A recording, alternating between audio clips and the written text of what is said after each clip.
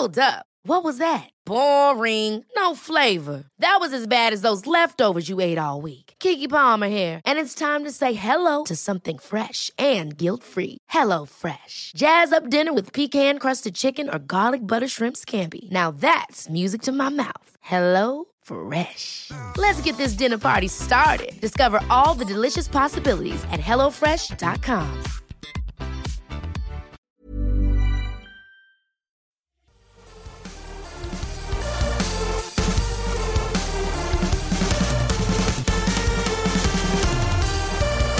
Hi there and welcome to the Syrupcast. The Syrupcast is a podcast produced by Mobile Syrup, Canada's largest independent tech site, in which we look back at the week that was in Canadian telecom and tech news.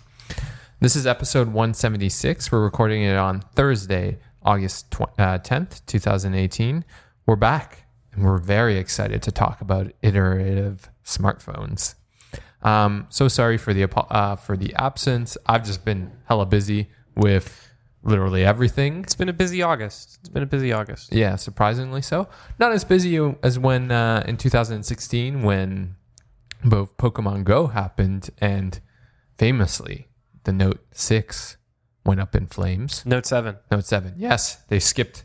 Right. The skipped 6, 5. The 6 just doesn't exist. The 6 just doesn't exist. Never happened. This week, I'm joined by Mobile Syrup managing editor Patrick O'Rourke. Patrick. I'm back. It's good to be back. Indeed. After missing 2 flights home in 1 month, I got stuck in New York twice. Once overnight, once just for an additional, I don't know, like 12 hours or something like that. But not fun. Yeah, not fun. We also, joining for the first time, staff writer John Lamont. John, welcome to the podcast. Hello. Glad to be here. John is going to help us talk about obviously iterative smartphones because that's the burning topic on everyone's mind. I think that's going to be the headline of this podcast. It's going to have iterative smartphones in it. Yes. And last but certainly not least, we have staff reporter Samir Chhabra on the decks. Samir. Thank you very much, Igor. I'm just monitoring the levels right now and hoping this sounds as good to our listeners as it does in my headphones. Yeah, so let's just get right into it. Pat, you just came back from New York City, NYC, the Big Apple. You went there to see the Samsung Galaxy Note 9, the latest phablet to end all phablets. I think it's safe to say we are in what is called in the industry a quote-unquote talk year for that's TOCK. The metaphor being that there is a clock. It's called the smartphone clock. I always get this wrong. I think the tick is the talk and the talk is the tick. Right. Very important is the tick is the actual big upgrade. So the iPhone 10, the metaphor comes from, I think, I mean, I don't know where it specifically comes from, but forums, who knows? IDC, who knows? But the big, it's usually used in reference to Apple. They have a very clear TikTok approach to their smartphones. They will release the iPhone 6, for instance, and then they'll follow up with a 6S. In the past couple of years, that's kind of gotten a bit muddied with way more talks than ticks. But finally, we have Samsung here basically releasing like the same phone 4 times in a row. Yeah. So generally, like I would say that it's a really good phone. Like it's great. I think I said in my hands-on that it's the best Android phone, big Android phone that you can buy. But it's also the same as the Galaxy S9 Plus and arguably pretty much the same thing as the Note 8. Like there's when you put the phones side by side, I know there's like a 0.1 difference in the bezels, and the screen size specifically. The average person, when you pick up both phones, they're going to look the same. Right, except for the fingerprint sensor. Yeah, well, the fingerprint sensor, that's a big thing. It has shifted to be in the middle of the rear of the phone instead of beside the camera, which was one of my biggest issues with the Note 8. I just didn't use the fingerprint sensor with that phone because like you had to claw your hand awkwardly around it in order to reach it.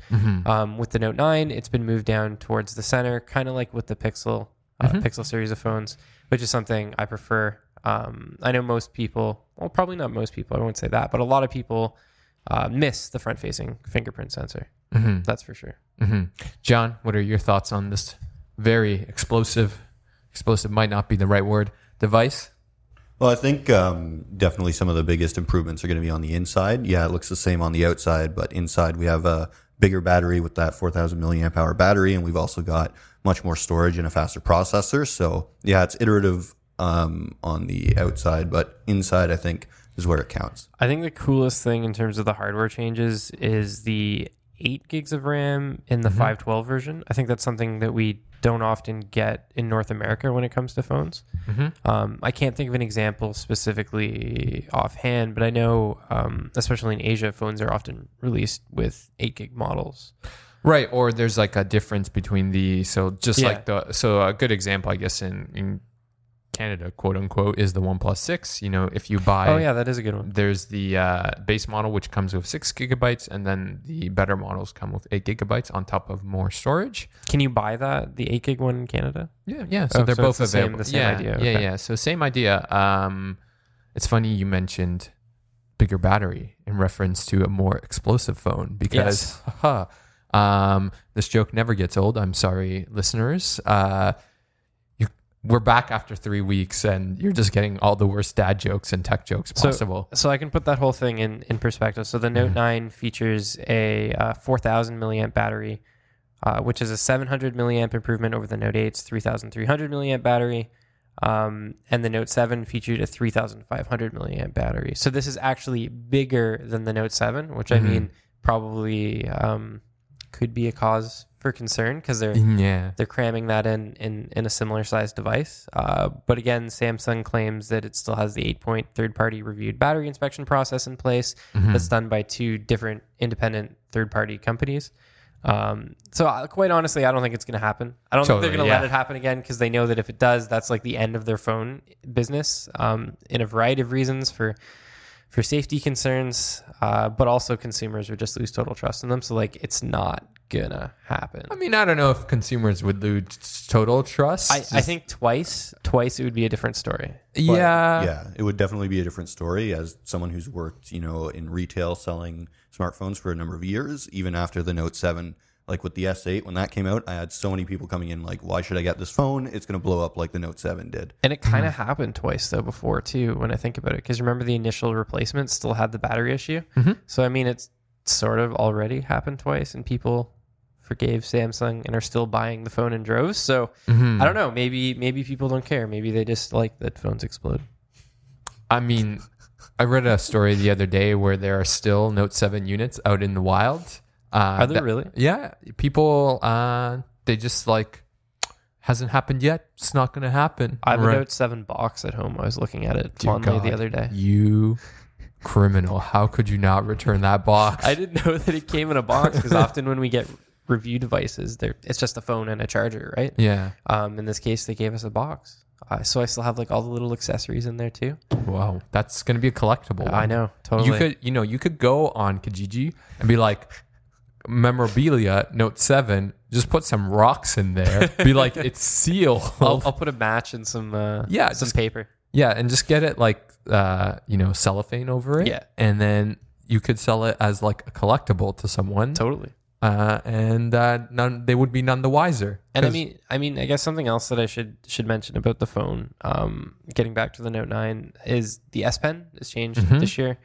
It features a super capacitor inside it, which to my understanding is very similar to just a standard battery, but it's able to charge much quicker.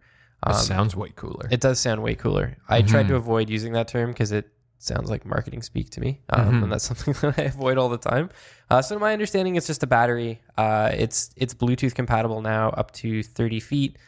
It also lasts 300 clicks is what Samsung specifically told me. Wasn't it 200? I think was it 200 or 300? Let me control F this. It charges in a minute. So however many clicks it lasts. Doesn't matter. It doesn't matter. It's supposed to last you're right. 200 clicks, 30 minutes is the numbers that Samsung's giving out right now. And I guess what's interesting about it is I thought this was stupid when they first told me during the briefing.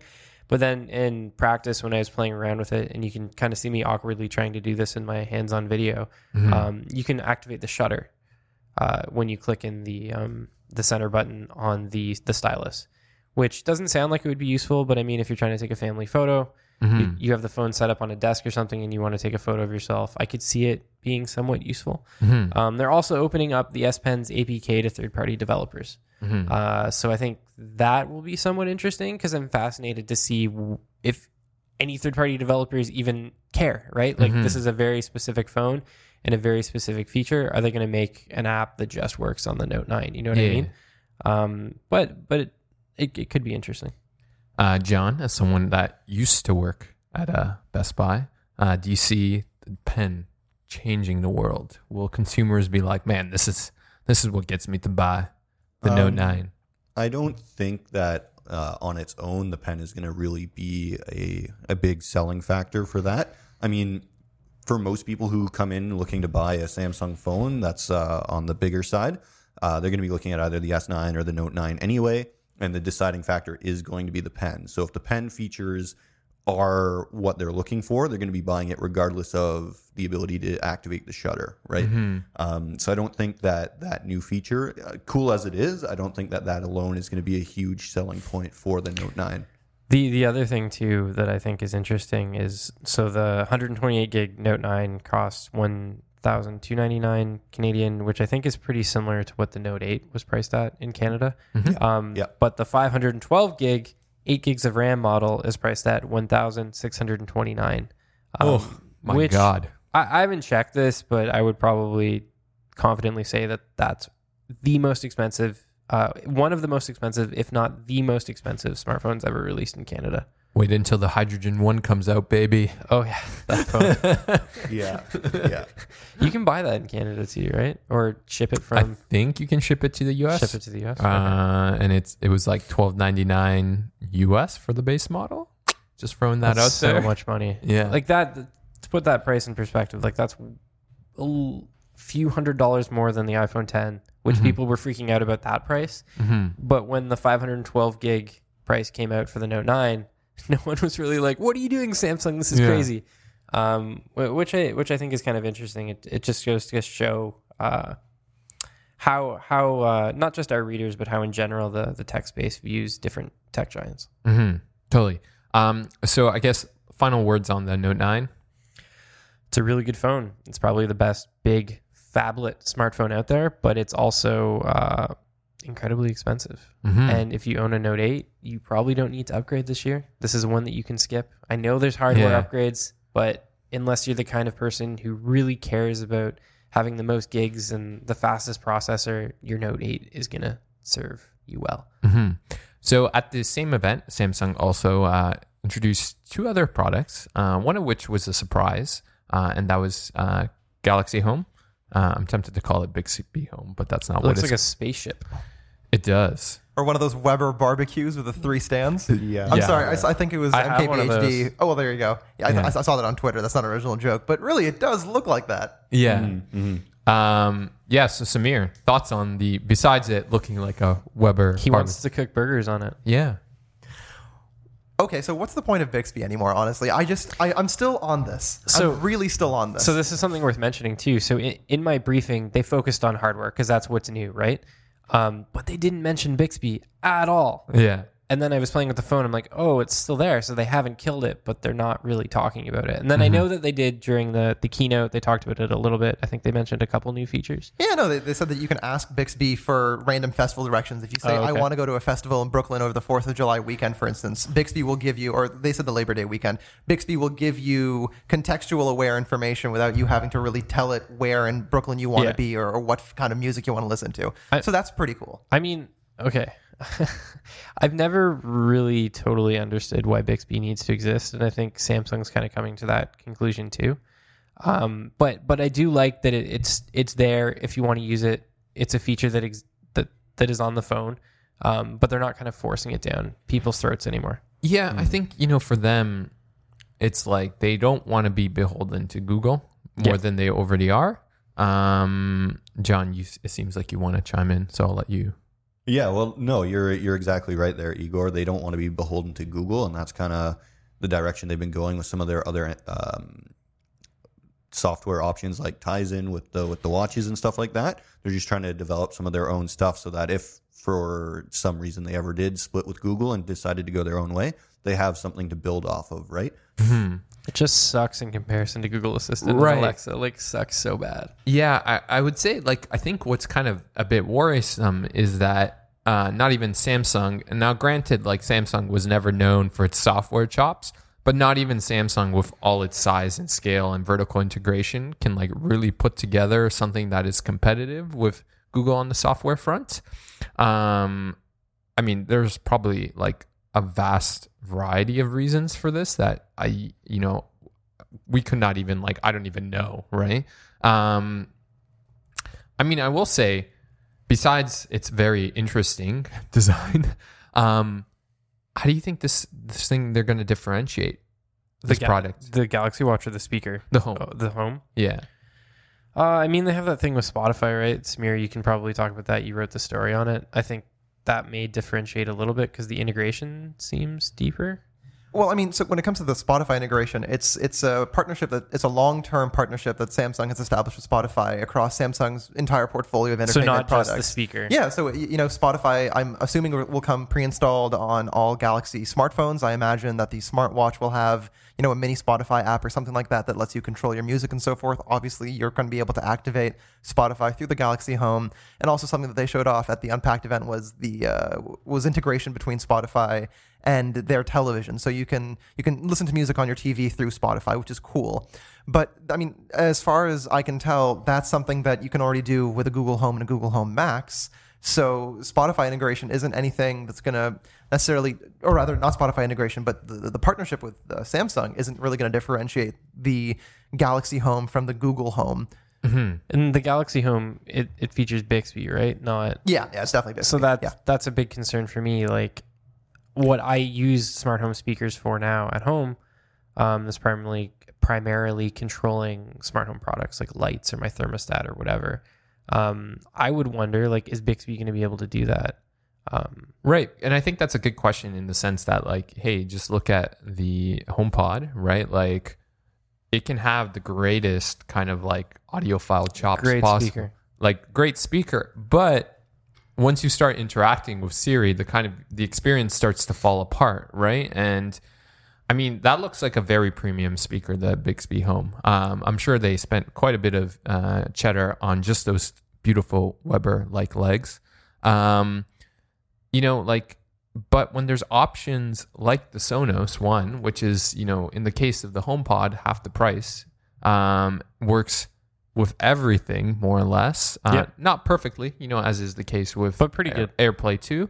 Obviously, Google Assistant isn't there yet. And, everything that Patrick Spence has said about, that's the CEO of Sonos, about Google Assistant kind of makes me worry that it's going to take a while longer. I think it's still coming, but it's going to be a couple months. Yeah. What I was going to say is what's kind of amusing about the Galaxy Home and the little, like, barbecue legs that it has is it's almost like a direct response to the problems that the HomePod had with it sitting on a wooden table and creating the rings. So they're like, this is not going to happen to us. We've learned from Apple. We're going to put little legs on our speaker. Mm-hmm. But yeah, I mean, I'm interested in trying it. That'll be cool. We obviously don't know anything about Canadian availability or pricing. I don't think there's even US availability yet. They were just teasing it at that point. Yeah. I don't. I can't seem to find any US pricing either. So it's something I think that they're saying it's available. It's no longer in development. Maybe honestly as a way just to assuage concerns from shareholders. Really, just with because I mean their last quarterly earnings were a little disappointing just in terms of how much they sold. Mm-hmm. So again, they turned a profit because that's Samsung. They're going to turn a profit, but they sold fewer S9 and S9 Plus devices than even Samsung hoped, and they admitted that in their quarterly earnings. So this Galaxy Home unveiling might really just be a way of letting the world know that they're still remaining competitive and they're still trying to release a product that is going to work with their suite of products. Mm-hmm. Well, that's what Apple did too with the HomePod, right? They revealed it months, like I don't know, like 8 months or something before it actually came out. And all it was it was sitting inside like this. Actually, it wasn't glass. They had a security guard hired specifically to stand in front of it, telling people that they couldn't touch it. And it was just there for media to take photos of. You couldn't use it. It was just like a HomePod sitting there. Mm-hmm. So, I mean, that's kind of what Samsung did with this, right? They've shown it off. We know it exists, but That's it. They did say during the Unpacked event that they would provide more details at their upcoming developer conference, which Cool. isn't happening until November. But we know something's coming at least. Yeah, we know something's coming. I also think it was kind of neat that they did that thing with the 160 units of it on stage that were like producing the sound. Yeah, that was cool. Yeah. Interesting that you mentioned Apple and revealing something way too far ahead of time. At this same event, Samsung also showed very briefly the wireless charger Duo, which is basically an Apple AirPower mat, charging mat. And for those that don't know, the charging mat or the AirPower it was revealed last, I want to say WWDC, but I could be totally wrong. Yeah, it was at the iPhone 8 event. iPhone 8 event. September, October. Yes. Early September, whenever So it was. last year, they showed this inductive charging mat, which they're like, it can charge 3 things at once. It was really cool, too. I like that idea. Right. And the big thing was like, oh my God, look, the AirPods case is on it. This must mean that like an AirPods with inductive charging is coming. And they talked about it too. They showed off that AirPod case, and then it hasn't surfaced since. Right. And so the thing with the AirPower is that apparently it's like proven to be like an engineering nightmare for Apple, which is hilarious because then Samsung's like, hey, here, it charges 2 things at once. But hold on. Something that I do want to interject with and talk about the engineering nightmare. What Apple showed off was a power mat or a charging pad where you could put any combination of those 3 devices in any order, and all 3 would charge at the same time. What Samsung revealed was a regular wireless charger that they sell anyway for their smartphones, as well as a smaller little pad that connects specifically for your smartwatch. So it had specific spots, whereas the AirPower, you just drop it wherever you want. Now, of course, I haven't really had a chance to play around with the wireless charger Duo, and a lot of the videos that I've seen haven't really highlighted whether or not you can flip-flop. I don't think that Samsung has released a device or a charging pad that works with, 2 combination devices, whatever they are. I think the bigger circle bit, that's definitely for a smartphone, and I think the smaller circle bit, that's definitely for a smartwatch. So they had one at the like pre-brief hands-on thing that I was at, but it wasn't hooked up, so you couldn't try it. It was just kind of sitting there for photos. And interestingly, like I was asking questions about it, and no one really wanted to answer them. Yeah. Whether or not that was because they were like saving stuff for the actual event the next day, or they just didn't know the answers. I just thought it was interesting because it was there and it was part of like the briefing, sort of, but they didn't really have much to say about it. All right. And lastly, just briefly, Galaxy Watch thoughts. They didn't really say much about it, right? Like, and it doesn't seem like there's much new there. Yeah. I mean, I was talking to Dean a little bit about this. And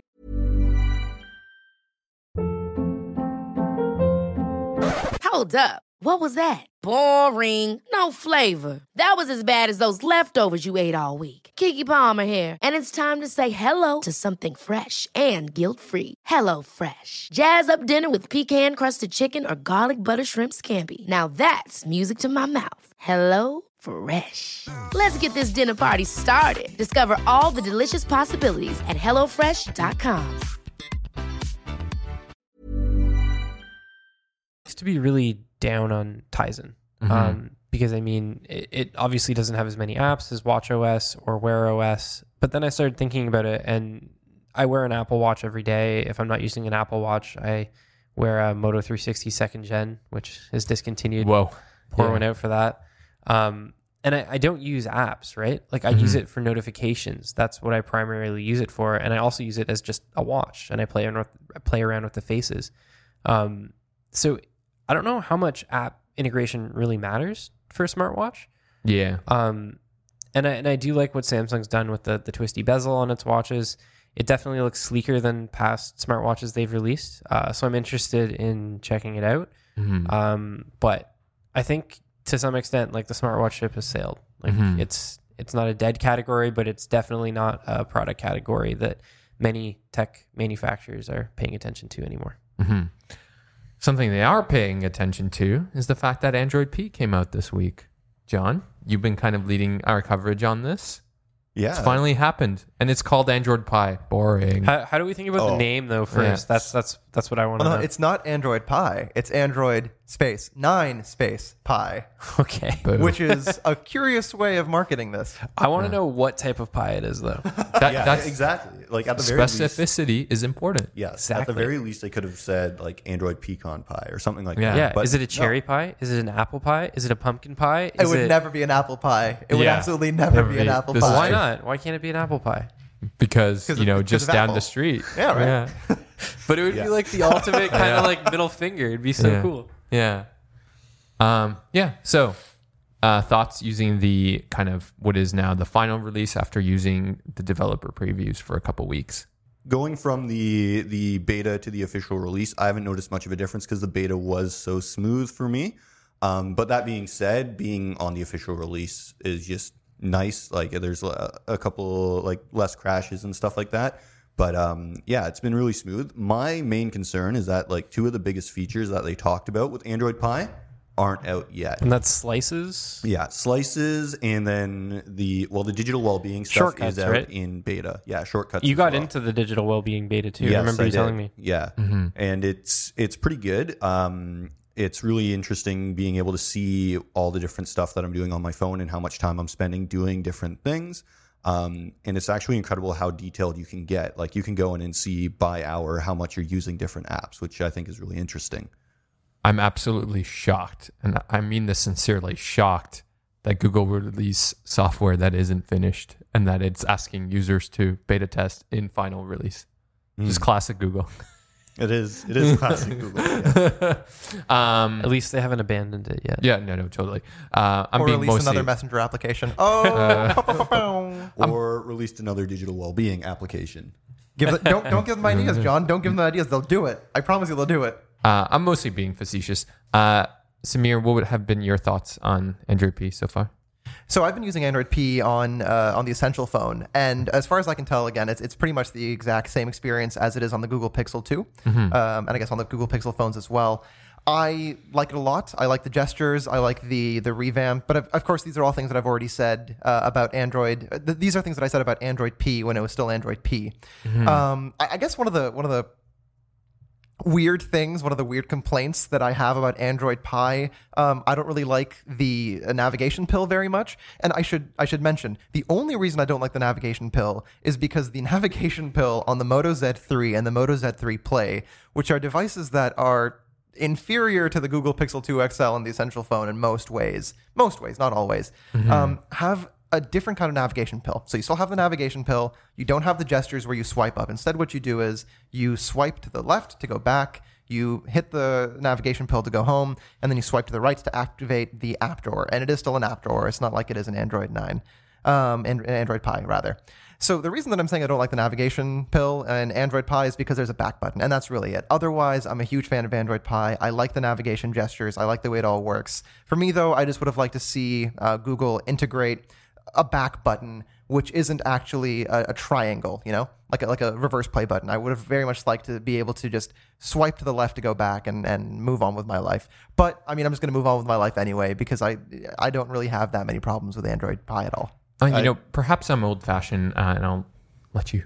Sorry For Yeah. interrupting. Go ahead. It's okay. Yeah. I was just going to jump in and say that I absolutely agree with you, Samir, that they could have done something much cooler with the pill. I also think that doing the pill kind of defeats the purpose of having navigation gestures because it still takes up space on the screen. So, you know, you don't get any benefit switching to the gestures because you're still using up that bar on the bottom of the screen for your navigation controls. There's no point. Actually, sorry, Igor, I know you want to say something. No, I'm gonna go jump ahead. in. So I agree with you, John. I agree with you entirely. And what's interesting about the Moto Z3 Play and Z3 pill is that it does give you that extra space. So it doesn't occupy the full space of the navigation bar like it does on Android Pie. What it does is give you maybe, let's say, 2 more millimeters of real estate for your screen. So it's still there. It's still taking up space. But it's a little bit more space you've got than with the navigation bar. So point for the Moto Z3 Play? I don't know. Yeah. Yeah, I'm still not convinced of gesture navigation in general. If only because, I think in some sense, what was really amazing about smartphones when they first came out is that they simplified a computer interface and took away a lot of the abstraction, right? And with these gesture navigations, you're reintroducing abstraction. For me, I really enjoy Android's button navigation, right? It is super simple. Like one button goes back, one leads you home, and one leads you to the overview menu. And then if you want, there's more complexity there and efficiency. For instance, you can double tap, on the overview menu to switch back to the most recent app, right? This takes away the simplicity, but then it also takes away some of these shortcuts. So, for instance, John, you wrote an article in which a big complaint with Android 9.0 Pie has been that they've split screen is a complete mess now. Yeah. So they changed it from what it was before, where you could, I believe it was press and hold on the square multitasking button, and it would leap into the split screen mode. Whereas now you have to swipe up and you have to tap the app icon on the card for the app, and then you have to select split screen and then choose your app. Like there's so many extra steps. So yeah, definitely that's a good example of abstraction there. Mm-hmm. And Pat, so you as some might say ardent iPhone 10 user. I am the iPhone 10 user on the team. This is true. Shill. What has been your experience of using the two? I feel like you, like most people, are probably like, hey, like Apple kind of nailed this and Google's still trying to feel its way around. So, I guess the easiest way to put this in perspective is when I first picked up the iPhone 10, it was very confusing. Mm-hmm. I could not figure out how to multitask. I couldn't figure out how to jump between apps. The whole swipe up, hold it for a little bit, and then start flipping between different apps. It was just very obtuse. It didn't make sense to me. So I totally agree with what you're saying there, Igor. But then I think it took me probably about 15 minutes, and then it started to feel really, really natural. And now, as someone who uses the iPhone 10, typically as their primary phone, and I have since it came out pretty much, I find it difficult to go back to the iPhone 8. A phone that doesn't have gesture navigation. I find it difficult to pick up any Android device that doesn't have gesture navigation. It feels like a step backwards in terms of fluidity and how quickly I'm able to do things. Mm-hmm. In terms of Android Pie, I probably spent only about 2 hours or so playing around with it with the Pixel. And it actually comes really close to being as good as what Apple's done with the iPhone 10. It's almost there. Mm-hmm. I do think that it's not quite as fluid, and the situation with the pill is a little confusing at times. But in general, it's pretty good. And I do think that it makes things more confusing. But I think after you invest that initial 10, 15 minutes, it becomes even more natural than phone navigation was before. And to that point, Patrick, I also wrote a story recently where Google's EK Chung basically said that it was going to be the default navigation on the Pixel 3. Yeah. And the reason for that was a lot of people find that 3-button layout more confusing than the gesture navigation. Interesting. I'm happy to admit, what do I know? This is Google. They have the data, right? They probably did all kinds of tests. No, totally, right? So, but I totally agree with you. I remember the first time at Apple's event picking up the iPhone 10, and I had an Apple PR person behind me, watching over my shoulder, telling me what to do, and it still didn't make any sense to me. Even the simple action of swiping up and multitasking, I was like, "This is ridiculous. Why did Apple do this? Why did they change this? I don't understand any of this. I was very comfortable with iOS. This shouldn't be happening." And then it wasn't until I actually got a review device and I used it for 15 minutes that it started to click with me, and I was like, oh, I now understand why they've changed this. I get that it's because the home button's gone, but it also, to me, at least even now today, I would say it feels like a step forward in terms of user interface navigation. So I'm glad that Android's doing it as well, and that Google's sort of leading the charge. Yeah, and I think, what's kind of important to draw from this is that it's important to be open to, more generally, to just be open to these type of changes, because, I'm thinking even now, and I'm like, you know what? It's probably the bigger thing is that I haven't given this gesture navigation enough of a chance, right? Maybe it's not though. We saw people in the comment section on some of John's coverage where they're like, I hate this gesture navigation. It's not something that I think Android needed. It's just Google copying Apple. Google doesn't always have to copy what Apple's doing. That's not, you know what I mean? So I don't think you're alone in what you were saying before. Yeah. To those people, I would say I think the vast majority of as is the case in a lot of these situations, is like the people who are the most ardently against these changes are people who haven't tried to use them, right? And so, reserve judgment until you've tried it, right? Like, thankfully with the Pixel 3, you're going to have the option to go back to, the standard navigation, right? If you absolutely hate gesture navigation, there's always the fallback, right? I'm correct on that.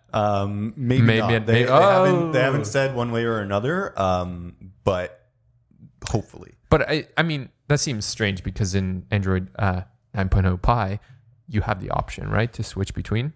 Yes, but I also am using the Pixel 2 XL, which started on Oreo, and what it looks like is any devices that upgrade to Pi will have the option to choose.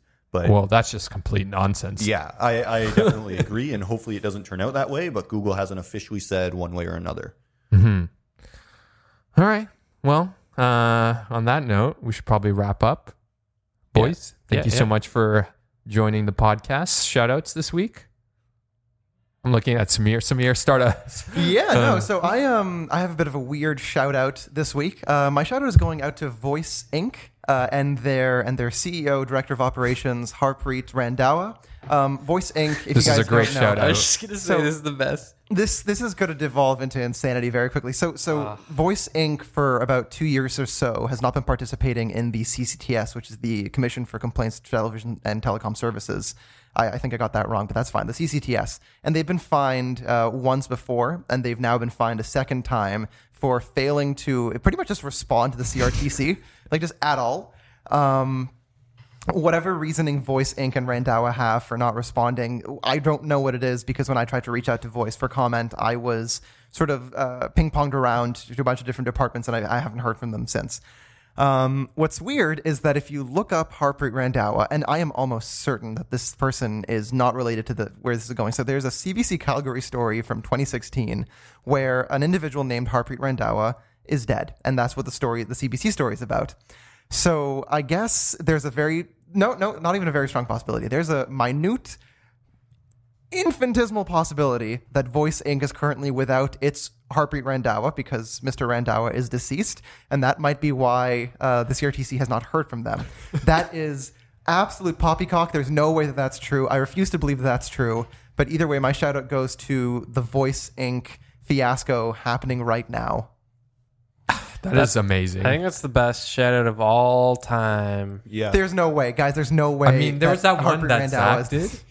What did he do? Oh, it was like a Disney one. It was like shout out to the Lion King. Yeah, it was very strange. Anyway, but that was an amazing shout out. Yeah, that was really weird. I remember that.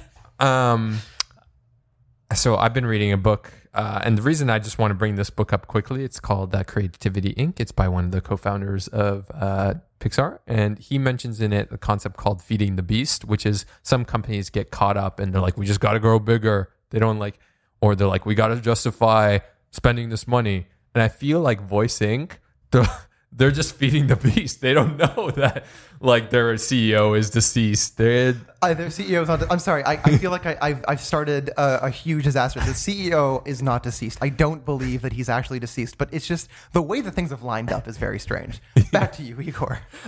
Anyway, that's my shout out. If you haven't read that book and if you're just curious about the history of Pixar or just want to learn, one of the things that I can't remember the author right now off the top of my head, but one of the things he covers is not John Lasseter. I'll promise you that. One of the things he says is a big part of the book is you have to be open to change and being willing to throw out the old. So that's when I was thinking about that book when I made that previous point. John, what's your shout out? My shout out is to Discord for being bold enough to launch a storefront to compete with Steam and also opening that beta up to some 50,000 Canadians. So. Yeah, down with Steam. So my shout out is to Octopath Traveler for the Nintendo Switch. I'm bringing it back to the Switch Minute. It's been a couple weeks. I know all of my dedicated fans have been waiting for me to let them know about a Switch game that came out 3 weeks ago. Well, if you want to know about Switch game that came out yesterday or on Tuesday, I guess Tuesday. Okami, right? Okami, yes. Yeah. Okami HD. Yeah, Tuesday? Yeah. I have not ever played it. I've heard it's a cult classic. The first 20 minutes are absolute trash. Originally came out on the Wii? PS2. Okay. Bringing it way back. It's really good once you get past all the gibberish. I'll have to check it out. I'm sorry. No, Igor, you're going to have to explain this to our listeners. Igor, what do you not like about video game gibberish? Okay.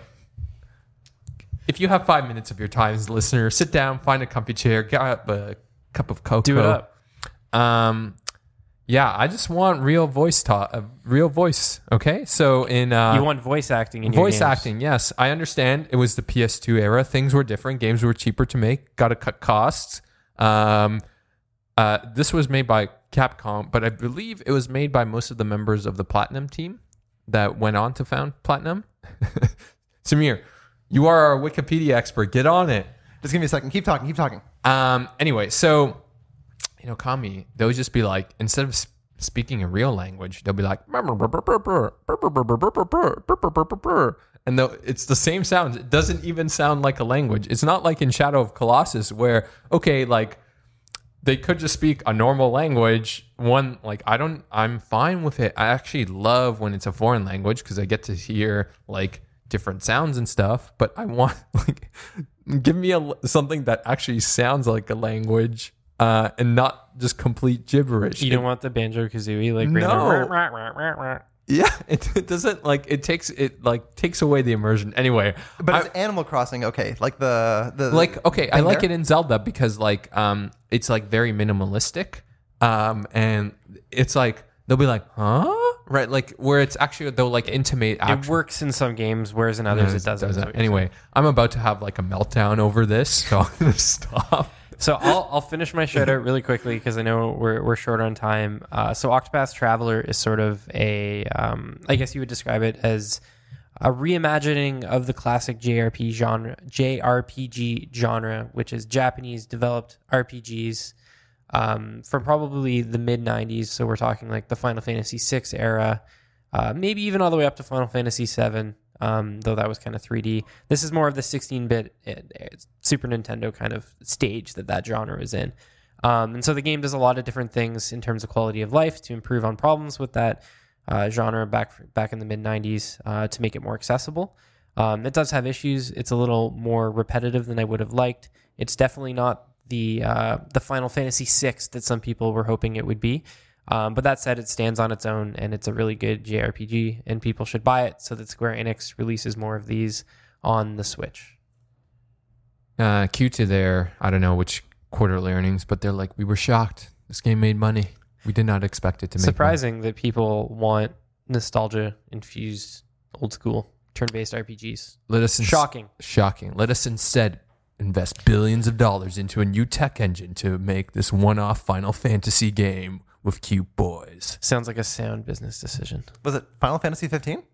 Yeah, how long was that game in development? Like forever. a decade? Like a decade. Yeah. I returned Final Fantasy 13. That game was straight trash. The Lightning one. Yes. Yeah, Lightning. That was 13. That was I 13. returned 13 to EB Games. Is the only game in my life that I have ever returned to a store.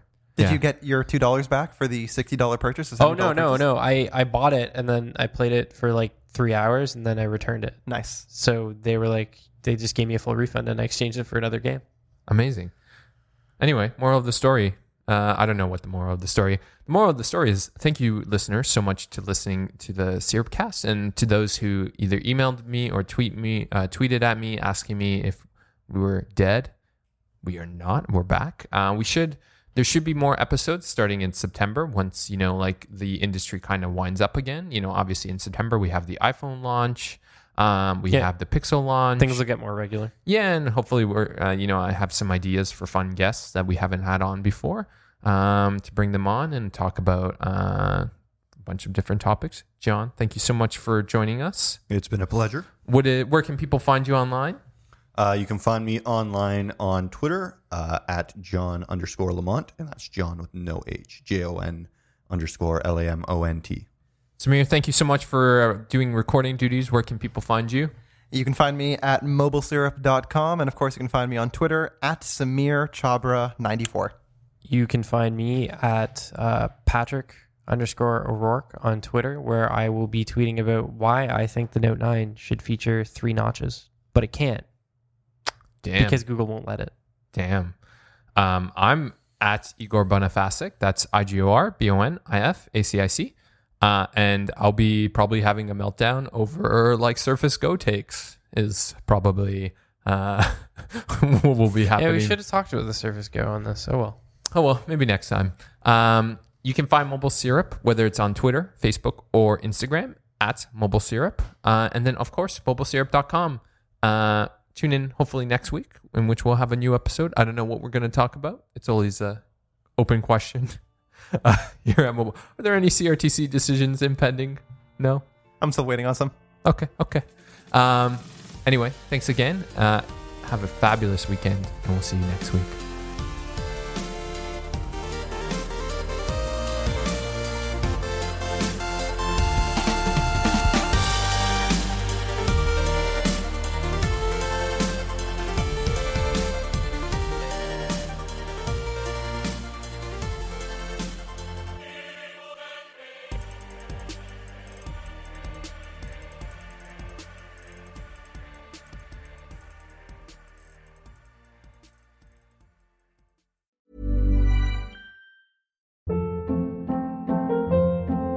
Hold up. What was that? Boring. No flavor. That was as bad as those leftovers you ate all week. Keke Palmer here, and it's time to say hello to something fresh and guilt-free. Hello Fresh. Jazz up dinner with pecan-crusted chicken or garlic butter shrimp scampi. Now that's music to my mouth. Hello Fresh. Let's get this dinner party started. Discover all the delicious possibilities at hellofresh.com.